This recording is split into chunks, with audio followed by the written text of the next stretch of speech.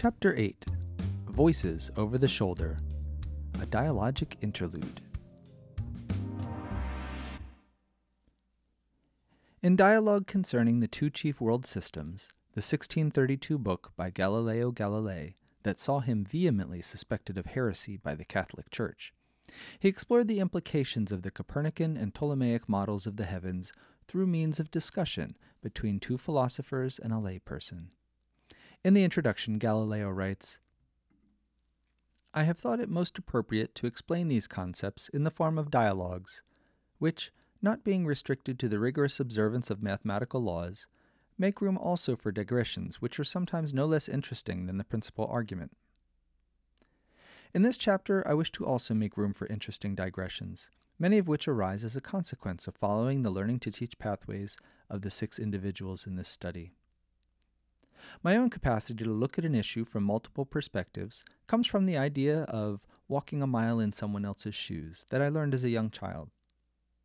Under the guidance of my graduate school professors, particularly multicultural education scholars Gloria Ladson-Billings and Carl Grant, this idea transformed into a valuable analytical tool for doing educational research.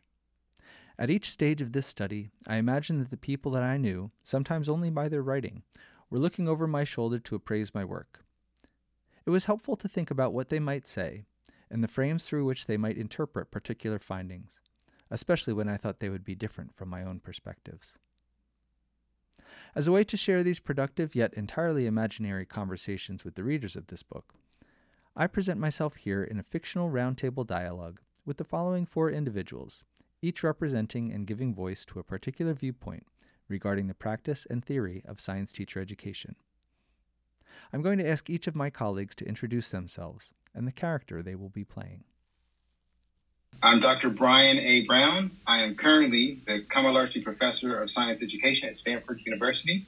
I'll be playing Lorenzo Briggs, the coordinator for a secondary science teacher education program at a large university. Hello, I am Dr. Tara Nkrumah, and I am currently an assistant professor at the Division of Teacher Preparation at Mary Lou Fulton Teachers College at Arizona State University, and I will be playing Diana Versity, a teacher education researcher who studies the preparation of teachers for diverse classrooms. Hi there, I'm Dr. Enrique Suarez, and I'm currently an assistant professor in the College of Education at the University of Massachusetts Amherst, and I'll be playing Bob Erlenmeyer, a university science faculty member with an interest in teacher education. I am Dr. Grace Perez, the McDonald Family Assistant Professor in Engineering Education in the Civil and Environmental Engineering Department at Tufts University, and I will be playing Carla Fordham. I cannot pronounce my own name.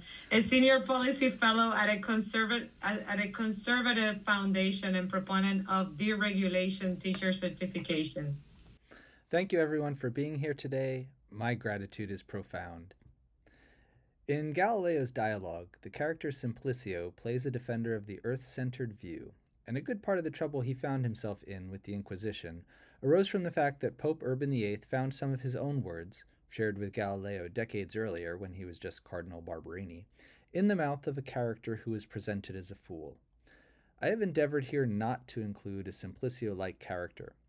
Instead, in my admittedly imagined dialogue, I genuinely attempt to present each perspective in the ways that such individuals would hopefully recognize as their own, and I put forth their arguments in good faith to the best of my abilities and permit each of them to critique each other's viewpoints and illustrate emerging tensions as they reasonably would. And with that, let's begin the conversation.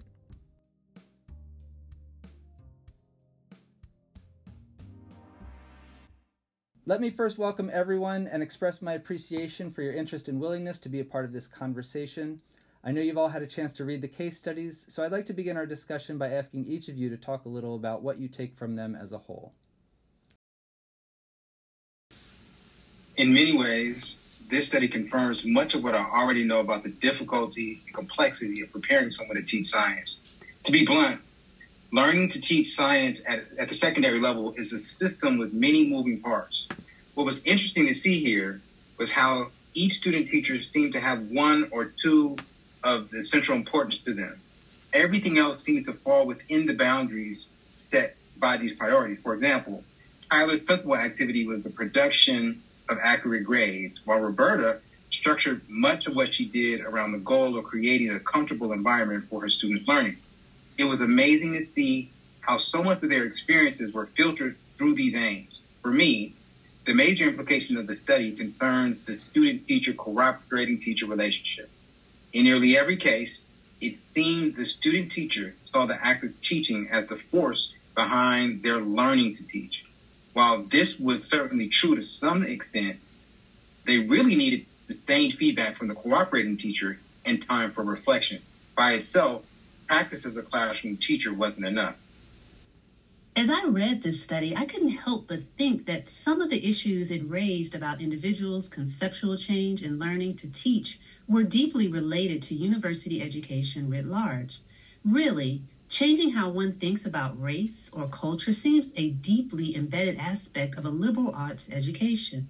I wonder if by streamlining teacher education as vocational preparation, we haven't lost something of an ability to critique social power structures and participate in political processes in everyday social interactions. In Pedagogy of the Oppressed, Paulo Freire pressed educators to develop a critical consciousness, inviting them to analyze the operation of power and act upon the world to address injustice. So my interest was drawn to the parts of these cases where the development of a critical consciousness might be occurring. Kathy's story nearly broke me. Here we have a young woman with an actively moral dimension to her social consciousness, but not once in her whole teacher education program was she given an opportunity to develop it. Everything was problem solving and diversity. As presented to her in her student teaching experience was almost always considered as a problem. Where was her liberal arts education in all of this? Roberta seemed to do a better job with asking the right questions, but even she had her blind spot about race. For me, this study reminds me that even though we've come far from that oversimplified era in teacher education, when we look for best practices to replicate, our student teachers still spend too much time trying to become more efficient practitioners and not enough time considering the underlying reasons for those practices. It almost makes me want them to spend less time as a student teacher with the classroom responsibilities in order to free up more time for analyzing and reflecting upon what they're doing and why they're doing it. I view this study somewhat differently. I recognize that there are achievement gaps along lines of race, ethnicity, and culture, and I appreciated the effort expended in this research to examine what role teacher preparation might play in addressing those gaps. That said, I couldn't help but be stunned by the inflexibility of the science content knowledge of the student teachers in the study. What science they knew impacted their ability to teach in diverse classrooms, sure, but it also shaped their capacity to be good science teachers at all. Clearly, there were smart people in good university programs, and they'll learn degrees in their subject areas, yet their limited abilities to adapt their content knowledge for teaching was surprising. I am reminded of one of the graduate students who work in my lab. When they first join our group, they may know a lot of the science, but it takes time for their knowledge to be flexible enough to think productively about our research problems. I was feeling the same way about the student teachers in the case, Corinne in particular. Here she was with a PhD in genetics, yet it was through learning to teach that she uncovered some of very basic misconceptions in her knowledge of biology. Only then she was able to think about the misconceptions held by her students. I know sometimes we fool ourselves into thinking our students know more science than they do. And when you've got a lecture hall with 300 undergrads, you almost have to just put the burden of learning squarely on the shoulder of the students. They find the way through the material that makes the most sense to them, get their grade, and go on. These case studies, however, make me reconsider what it means to know a science topic. After reading this study, it seemed that to actually teach a topic to a student is a monumental task. I would have to beat a topic to death, giving each student multiple ways of understanding the material. Armando thought a teacher needed to know enough about each topic to have 6 or 7 ways to teach a lesson on it. But honestly, I don't think that's something I have the time or inclination to support. The alternative is to radically overhaul how we teach science at the university level, as a few of my colleagues bravely suggest. Still, the undergrads who join my lab eventually figure things out once they're trained in what we do.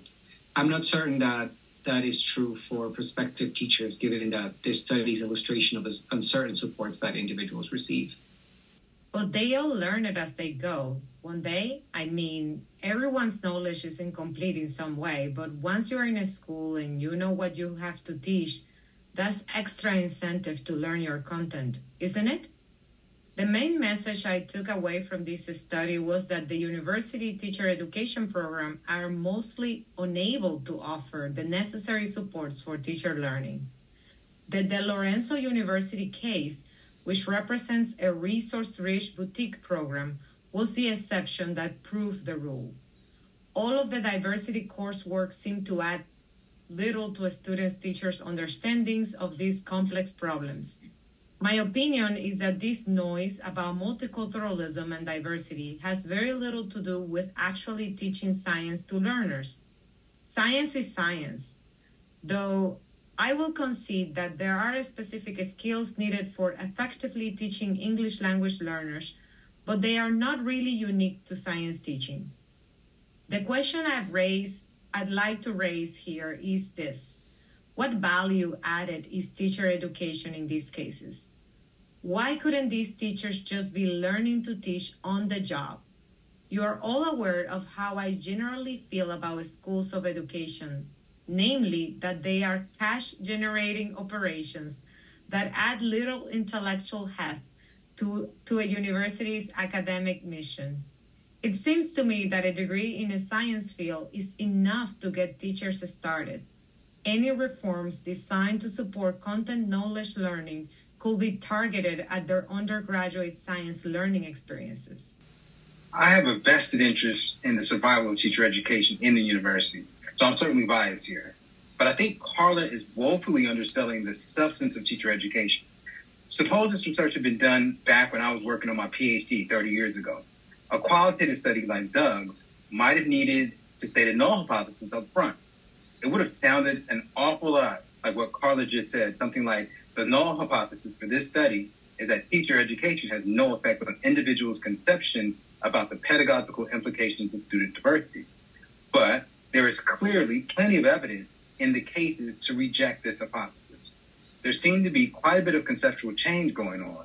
Maybe there wasn't as much as we'd liked, but it certainly seems attributable to the teacher education program. That's your value added right there. I disagree.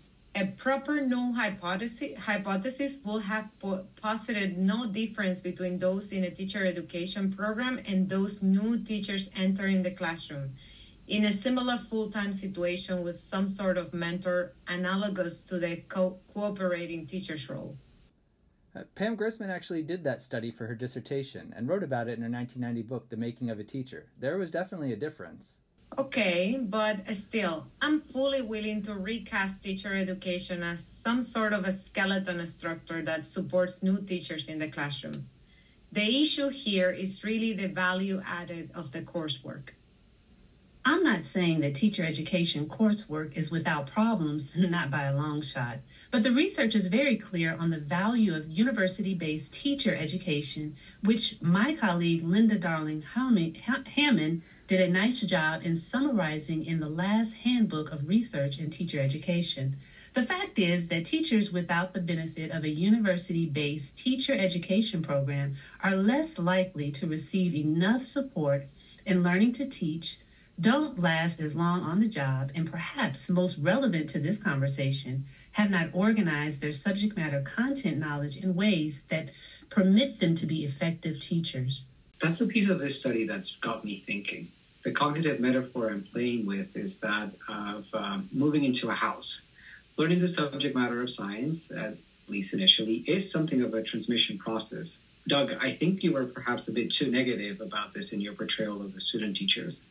In the moving metaphor, I get all of my boxes and furniture delivered to my new house, just like I learned biology initially by being told the names of living things, processes, and some of the basic concepts. Once all of that stuff has been delivered to me, and I'll agree it's easier when it all doesn't arrive at once, it's up to me to organize it in a way that I can live with. Having a misconception is like keeping your sofa in the kitchen for a while until you decide that it makes better sense to put it in the living room. I agree on the necessity of organizing one's content knowledge for teaching. I've known my share of really smart people who were terrible teachers. Clearly, this is something that takes time.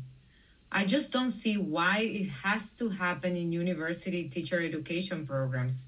It isn't like the participants in the study made tremendous headway in reorganizing their content knowledge during the year. Doug followed them. And whatever they've started will likely continue as they get higher. Again, I think you're both underestimating the well-documented challenges that new teachers face. And we haven't even talked about equity and diversity yet. It's interesting that this discussion right now is about prospective teacher subject matter knowledge, because quite frankly, that isn't something that any science teacher education program that I know pays much attention to. We make the assumption based on coursework, degrees, and state certification tests that our pre-service teachers have the adequate knowledge base in their scientific discipline. And we spend most of the time on pedagogy. We spend time on lesson planning, assessment, inquiry approaches to teaching, and the importance of addressing student misconceptions. If we get into the science content at all, it relates to studying the nature of scientific practice, a topic that often goes overlooked in undergraduate education. Outside of the science methods courses, our pre-service teachers get a few foundation courses, a teaching for diversity course, teaching reading in the content areas, etc. Spending time with pre-service teachers with the goal of helping them organize their disciplinary knowledge is something that is barely on our radar. That's what my colleague Rita Kramer found when she traveled the country, spending time in different schools of education. I think you are making my case for me that schools of education aren't preparing teachers for teaching because they ignore the importance of content knowledge. Not at all. I would advocate that all of those things we're currently doing are absolutely necessary. The thing is, after reading this study, I'm questioning the effectiveness of how well we're currently doing them. It seems to me that having a coherent vision of good science teaching is important. And I think we have this in our program's teacher education standards. It's the enactment question that's so thorny. Just because they know what to do doesn't mean they can do it. We can't expect our student teachers to teach for diversity any more than we can expect them to teach for inquiry if they simply don't have the skills to do that. I think what I'd like to argue here for is a conceptual change approach for learning to teach science. I mean, this isn't a new idea, but I'm wondering how much it's really been put into practice. As science teacher educators, too often we haven't taken into consideration our prospective teachers' prior ideas about teaching, learning, student diversity, or science. I'm also going to disagree with an aspect of Bob's metaphor and point out that the house all that stuff was going into was never empty to begin with. All right, you've all danced around the topic long enough. We're here for some diversity talk, so let's get to it. Doug, it really isn't clear to me what you will have as students, teachers do differently. It almost seems to me that you are asking for your student teachers to engage in some sort of affirmative action with the students who are different from themselves in terms of race, ethnicity, and culture. Given that most science teachers in this country are white, that means doing something special for students of color, doesn't it? As I watched the teachers in this study, I often thought of the suggestion offered by Grant and Sleater, who said, "We use demographic characteristics to alert us to the diversity of the class, then listen carefully to students themselves to figure out what their diversity might mean." I think we as teacher educators have underestimated the difficulty of this approach, and not just for white pre-service teachers. I think that really being able to attend to student diversity pedagogically requires a sophisticated, probabilistic thinking in the classroom. This hardly comes easily. I mean, look how difficult it was for Roberta to think about the graduation rates at her school. Teachers need to be able to continually gather data on their students to assess the likelihood that their students will have had certain life experiences or hold particular ideas. New teachers resist doing this because they think it's stereotyping, but estimating how many of your students might have faced institutional discrimination in past science classes is functionally no different from figuring out how many might have a misconception about the science topic you're about to teach. Both require estimates of probability that ought to influence a teacher's planning and pedagogy. There's also the undercurrent in your writing that you somehow expect the science to be different. I can see how changing one's pedagogy to accommodate the learning styles of students, and I think you make a fairly good case that relevance isn't just for motivation. Culturally congruent forms of communication and well-chosen examples are certainly going to help facilitate learning from a cognitive perspective. And they seem like the types of things that could be thoughtfully woven into a coherent teacher education program. But the content itself, I mean, there's no such thing as a multicultural atom, is there? Well, Dr. James Banks once described a multicultural atom as an atom all kids can understand. When science is positioned as wisdom to be received rather than constructed, it feeds into the belief that there's only one acceptable and official form of knowledge. This is why knowledge construction is considered an essential element in multicultural education and culturally relevant pedagogy. While the accumulated wisdom of science is indeed impressive, and scientific uncertainty has to be distinguished from genuine ignorance, the authority for this knowledge comes from a robust understanding of how it came to be. This is an all too rare aspect of science classrooms today, where many students, in Daniel Willingham's words, still see schoolwork as a series of right answers. What I would have student teachers do differently is cultivate the habits of mind that allow them to carefully examine linkages between their teaching and students' learning. To do this, they must understand the ways that race, ethnicity, and culture influence thinking, both for their students as well as themselves. I genuinely believe that we can teach people to do this without defaulting to mainstream stereotypes or oppressive ideology. What I'm less certain about is whether attending to student thinking in this way can be sustained beyond the period of teacher education without the development of a critical consciousness. I'm more interested in what this study says about the process of learning about race, ethnicity, and culture in terms of the knowledge base for teaching. If I read into Doug's argument correctly, or if I read, he's suggesting that all of the things we teach educators tried to do to prepare pre-service science teachers for student diversity, the effort to focus their attention on student thinking seems to have the greatest payoff. Doesn't that have implications for us as teacher educators? Seems to me like something we ought to prioritize. True, but it's more complicated than that. I think Francis Fuller's analysis of student-teacher concerns from the 60s still holds. Initially, new teachers are concerned with themselves and their own actions. I think of this as the bubble stage of learning to teach, because the majority of their attention seems to be within arm's reach. Then they gain some confidence and become primarily concerned with classroom tasks. I think some of us in the teacher education fail our prospective teachers because we construct an image of teaching as a series of well-designed learning tasks, as Doug describes the Bricktown SAM TEP program doing. If we do things right and our student teachers gain enough confidence in their ability to perform classroom tasks, then they can focus on their learners. It's a clear developmental sequence that I've seen over and over in student teachers. Even when they reach that point, they're still at the beginning of the professional learning as teachers. I don't doubt that you've seen this sequence, but it seems to me that the pervasive discourse of educational psychology and teacher education has people thinking in terms of developmental stages a bit too often. Armando was ready to look at student thinking. He just needed someone to help him do it. But no one in his teacher education program did.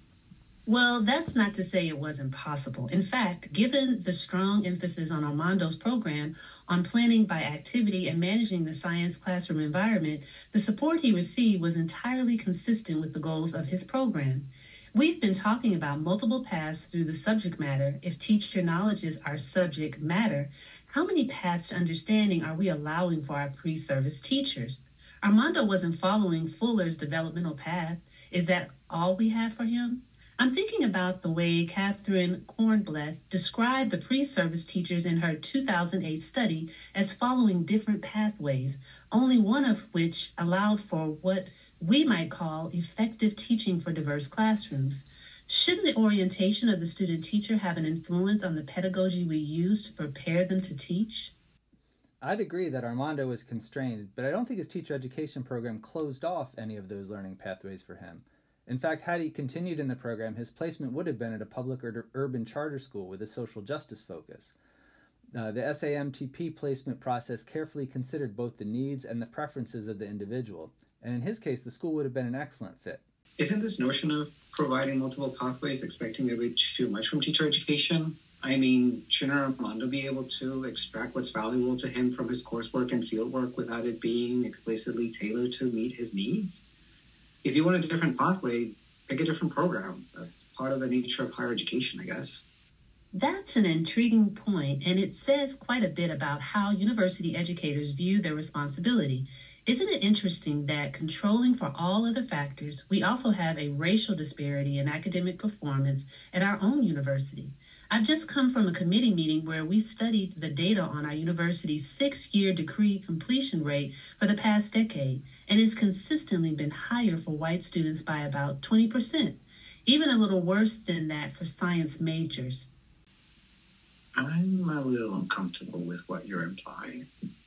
I'm suggesting that it's nearly effortless for some to assume that there are limited pathways to understanding and that students need to find their own way to those pathways. Recognizing that those who might start off at different places on the map sometimes need different pathways, ones that might even be unfamiliar to ourselves, is much more difficult. It's easy to teach learners equally. It's much more complex, a task to teach equitably, particularly in the diverse classrooms of universities and the schools in this study. That was Jethro's issue. He only saw one pathway for learning physics, and it led through calculus. Is that sounding something his teacher preparation program could have addressed? It was Corinne's issue, too. Her African-American transfer student was only permitted to learn and demonstrate his knowledge of the subject matter on a limited pathway, one that centered individualistically conceptions of academic achievement. As well as by her cooperating teacher's constraints on what Corinne herself was permitted to do. Perhaps these are accurate assessments, but then again, maybe you are all expecting too much of prospective teachers. At what point do you say you've taught them enough about teaching in the teacher preparation program and allow them to be in the classroom teaching students? What is exactly that they learn from you that they can learn from the experience? I would argue that in powerful teacher education programs, teachers learn how to reframe the problems of practice in order to identify different solutions. Without teacher education, it's less likely they'll be able to step outside the narrow boundaries of their own common sense, put in quotes common sense, to access different ways of thinking about their teaching. The analogy that I cannot resist making is that of a cross-cultural experience, and in some ways it isn't an analogy, it's really a shift of cultural frames. Unless prospective teachers experience a different way of looking at teaching and learning, they're likely to replicate their own experiences with a new group of students. There's also the issue of who you consider to hold the knowledge about teaching. Though Armando was clearly reflective about his practice, it seemed like he lacked the necessary supports to take advantage of this spirit of inquiry. There was neither the time nor the structure in his program to support reflection about teaching. All the knowledge about teaching in his program seemed to be delivered wisdom from his professors. All true, but I'll add a gentle reminder that this is precisely what Armando wanted. He was extraordinarily disappointed with the quality of his own science education in the Dominican Republic and was actively seeking a new vision of teaching. You are correct, however, in noting that this vision did not include Armando himself as a generator of this knowledge. If anything, his program expected him to be an accumulator of knowledge through experience. In such an intense one-year program, there was little time for much else. You made my argument so easy. I'm going to quote Marilyn Conrad Smith and Susan Little, two of your most cherished teacher educators. They said that they were concerned about the way practitioners were being positioned in the discourse about teacher education and professional development, and with the way university-generated knowledge was assumed to encompass everything there was to know about teachers, teaching, and reforming the schools. This is my concern too, that teacher educators have invested all the authority about teaching knowledge in themselves. Jethro both bought this hook, line, and sinker, and when it didn't work for him, he was left without any recourse.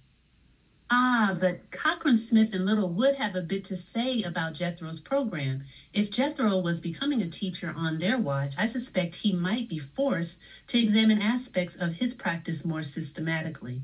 We're not claiming teacher education is perfect. We're not even claiming everyone has to follow a university pathway. Even if the alternate routes your foundation supports often end up taking detours through our gates anyway. You claim DeLorenzo University's program is a resource-rich boutique program. But what if that's the right amount of support for prospective teachers, and we're doing it on the cheap? at all of these other places. Carla's cash grab comments notwithstanding. Look at the case of Roberta. She's in a 2-year program, half-time and full-time student teaching in a professional development school, has supervisors who are certified science teachers, and a time-intensive reflective portfolio process with the sole goal of supporting her development as a teacher. She's as supported as a pre-service teacher is going to get in our country. Suppose that's the minimum level of supports new teachers need. Anyone else notice how the conversation shifted away from race again? Well, I'd like to get your collective take on the question of how people change their mind about the meaning and operation of race. I'm also interested in ethnicity and culture, of course, but understanding how ideas about race change seems particularly important because of the long and uneasy history between science and the concept of race. The science education research is fairly clear on the fact that people hold scientific misconceptions about all sorts of phenomena. If I read into your question a bit, now that I've read these cases, you're suggesting that people hold misconceptions about race. This seems reasonable given what we know about stereotypes. In my university science lectures, I have a pretty good idea of the misconceptions my students enter with, and this helps me design my teaching. If a student in an undergrad physics class thinks that an object will fall twice as fast if it is twice as heavy, doing a demonstration with a wiffle ball and a baseball clears up that misconception right away. Does it really? I think perhaps in teacher education, we've invested too much in the notion that evidence disconfirming misconceptions will be self-evident. Students can clearly reject an idea that doesn't fit the data in terms of your falling object example. But maybe the evidence isn't so clear when it comes to conceptions about race. I'm thinking about the observation that urban tutoring programs sometimes have the unintended effect of reinforcing prospective teachers' negative conceptions about race and class. Though I didn't discuss them much in this study, I can vouch that that was certainly the case for at least half of the SAM-TEP cohort. They couldn't wait to get out of Moshi Middle School and teach somewhere else. Their minds were made up, and the longer they stayed, the more deeply entrenched their problematic ideas about race became. Aren't teacher education experiences like that grounded in theories about cognitive dissonance? The rationale is that one must create dissatisfaction with an idea, a stereotype, for example, before any change can occur. We have a tutoring requirement in our program, and we make sure to place our pre-service teachers in settings with diverse populations of students. I think we've been pretty successful in this, particularly in ways our prospective teachers start developing relationships with students who are different levels from themselves. I don't disagree that such placements are valuable for a variety of reasons, but perhaps to our prospective teachers, the relationships they form with individual students also serve to support the individualistic orientations to student diversity many of them possess, which leads them to overlook the way racism operates in systems. This can hold true even as students' more simplistic misconceptions about different racial, ethnic, and cultural groups are broken down. Sounds to me a little like the resistance to new paradigms that Thomas Kuhn described in the Structures of Scientific Revolutions. Like scientists, the student teachers tend to discount evidence that doesn't fit the paradigm under which they operate and accommodate the evidence that does. If I understand the broad strokes of Doug's work here, he's arguing that the discounting of evidence occurs across multiple domains. Whether we're talking about learning in science, learning about teaching, or learning about race, it seems that evidence doesn't always change people's minds. The evidence was simply interpreted in the light of each individual's existing conceptual scheme. What do you mean by conceptual scheme? Sometimes I think academics just make up jargon. Not at all. The idea of a conceptual scheme was put forth by James Conant in the 1950s. You've heard of him, perhaps, Carla? Of course. The Harvard president who wrote The Education of American Teachers in 1963. I consider it a classic critique of teacher education efforts in the university. He and others at the time singled out weak academic standards and poor content knowledge preparation in schools of education. Much of his criticism still holds, in my view. Oh, I'm unfamiliar with that aspect of his career, but he was a marvelous historian of science and a mentor to Kuhn, among other things. Anyway, in his 1951 book, Science is Common Sense, he describes a conceptual scheme as a hypothesis on a grand scale, consisting of a collection of linked concepts that have explanatory power and are fruitful for other experimentation. Sounds like theory without the vernacular baggage. Perhaps. Conan talks about science as an activity directed towards reducing the need for empirical data to explain phenomena. He contrasted the manufacture of glass lenses to synthetic rubber production as an example. The linked concepts from geometry and optics from a nice conceptual scheme to explain the behavior of light rays in glass.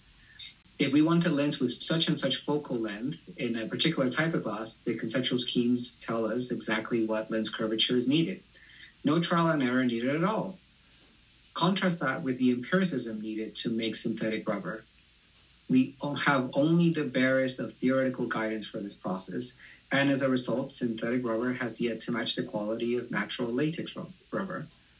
Our conceptual schemes for understanding rubber aren't good enough yet to serve as a practical guide, and therefore a great deal of empirical work is necessary to explain why certain changes in the rubber manufacturing process have the outcomes they do. A good conceptual scheme, you can even call it a scientific model if you want, offers a good explanation. Yeah, I would say right now in teacher education, we are still operating with a high degree of empiricism. Many of the approaches we use to teach pedagogical implications of student diversity to pre-service teachers, like racial autobiographies, cross-cultural tutoring experiences, and urban fieldwork placements, are used because they are perceived empirically to be successful. But I'm not sure we can always explain why. These teacher education practices trace roots back to two related ideas, one social and one psychological. The first concerns Gordon Allport's prejudice research from the 1950s, and his observation that discrimination decreases with opportunity for contact between groups, what Allport called the effect of contact. The second comes from cognitive dissonance theory, which says that people are motivated to change their minds when confronted with evidence that creates disequilibrium among their thoughts, beliefs, and attitudes. These foundational ideas are certainly valuable and probably explain why those teacher education experiences work when they do, but the issue is that they don't always work. So then you're saying that viewing learning to teach as a process of conceptual change helps explain why certain teacher education practices appear to work in some cases and not in others. Yeah, the conceptual change model of learning suggests that dissatisfaction with one's current conceptions alone may be insufficient for learning. Although such dissatisfaction or cognitive dissonance is a necessary precondition for change, it simply lowers the status of the existing conception. If an alternate conception is available, it must have better explanatory power than the concept it is meant to replace or modify. The conceptual change model suggests that in educating teachers for student diversity, teacher educators must be able to present ideas for consideration to pre-service teachers that have the potential to be evaluated and given higher status. The implication for teacher educators is that they'll have to pay close attention to the thinking of their pre-service teachers and be ready to offer alternate conceptions for consideration at the right time. That includes ideas shown to support student learning in diverse classrooms, right? Such as the idea that student communication patterns are a resource that can be leveraged for learning, or that high expectations need to come with scaffolding to support academic success without marginalizing the cultural identities of students. I'm still not convinced that learning about race has much to do with learning to teach. You're all talking about all of these as if the curriculum is fully in the hands of the classroom teacher. But to me, that's part of a larger problem. I think teachers have far too much autonomy in the classroom. Race matters in the classroom because we let it matter. If we had a more prescriptive curriculum, why should we expect race to enter into the picture? Just teach the science. Yeah, I'll admit that Carla has a persuasive argument there. Race will always enter the picture because the pernicious effects of racism don't always operate at the level of the individual. Think of the no-go list at Roberta's school. I doubt there was a single malicious individual behind that list, but nonetheless its existence had a corrosive effect on the kids who were on it, especially when they looked around and didn't see any white kids missing field trips. Even if the curriculum was completely prescribed, not something I'm advocating, by the way, teachers would still need to develop their knowledge of how race operates in society in order to address issues in their individual classrooms and schools. There's a few different ways the literature talks about how individuals understand race and cultural diversity throughout their lives. The racial identity development models, like the one developed by Helms, the Spindler work on cultural therapy, and even recent anti-racist teacher professional development, all have a notion of socially mediated cognitive conflict at their theoretical core. Granted, they all make space for individuals to deliberate their beliefs, but their fundamental mechanism for change boils down to the idea that people change their minds given contradicting evidence. That's precisely the cognitive dissonance arguments that's been made historically. But I'm saying that just providing opportunities for cognitive conflict might not be enough to change minds for a few reasons. In the case of the resistant urban tutors, evidence might simply be interpreted selectively or in unintended ways to fit an existing worldview. Even if they do accept the evidence of their own experiences, they might alter their conceptual schemes slightly to accommodate that evidence. What you're also arguing then, Doug, is that your use of this conceptual scheme for how people learn race may also offer an explanation for the individualist orientations to student diversity that seems so common in pre-service teachers. This notion that categorical differences are negotiable because each individual is so different. The development of this orientation may be a direct result of an inability to deploy the concept of race to resolve cognitive conflict. I'd agree with that. Explaining away the salience of race on an individual level removes the threatening prospect of being perceived as someone who stereotypes. Yet it also avoids the difficulties inherent in probabilistic thinking. Freire's notion of developing a critical consciousness doesn't fit this conceptual change model, though. And I'd argue that this is really the orientation developed in all of our teachers. Not all of us think so. Anyway, Doug, I'm afraid your conceptual scheme falls short here in providing a cognitive explanation for the process of developing a critical consciousness. Even if you include the emotional influences on conceptual change, I still think there is more theoretical work necessary if that is your goal. There may also be competing explanations out there for how people learn race.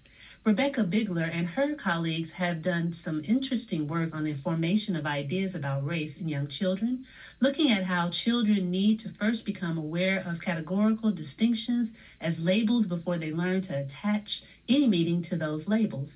Neither can we forget the work of people like Claude Steele and Beverly Tatum, who foreground the role of identity and social interaction on the learning of race. I'm not saying that conceptual change theory might not be useful in exploring these other theories of learning race. I just don't see it as a silver bullet quite yet. I'll certainly take that into consideration as I write up my concluding chapter. Once again, I'd like to thank everyone here for taking time out of your imaginarily busy schedules to be a part of this conversation.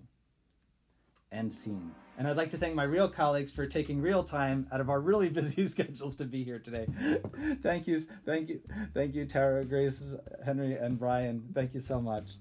This is fascinating, by the way. This is actually like a really provocative and or maybe not provocative, like thought-provoking, chapter and exchange. Really nicely done.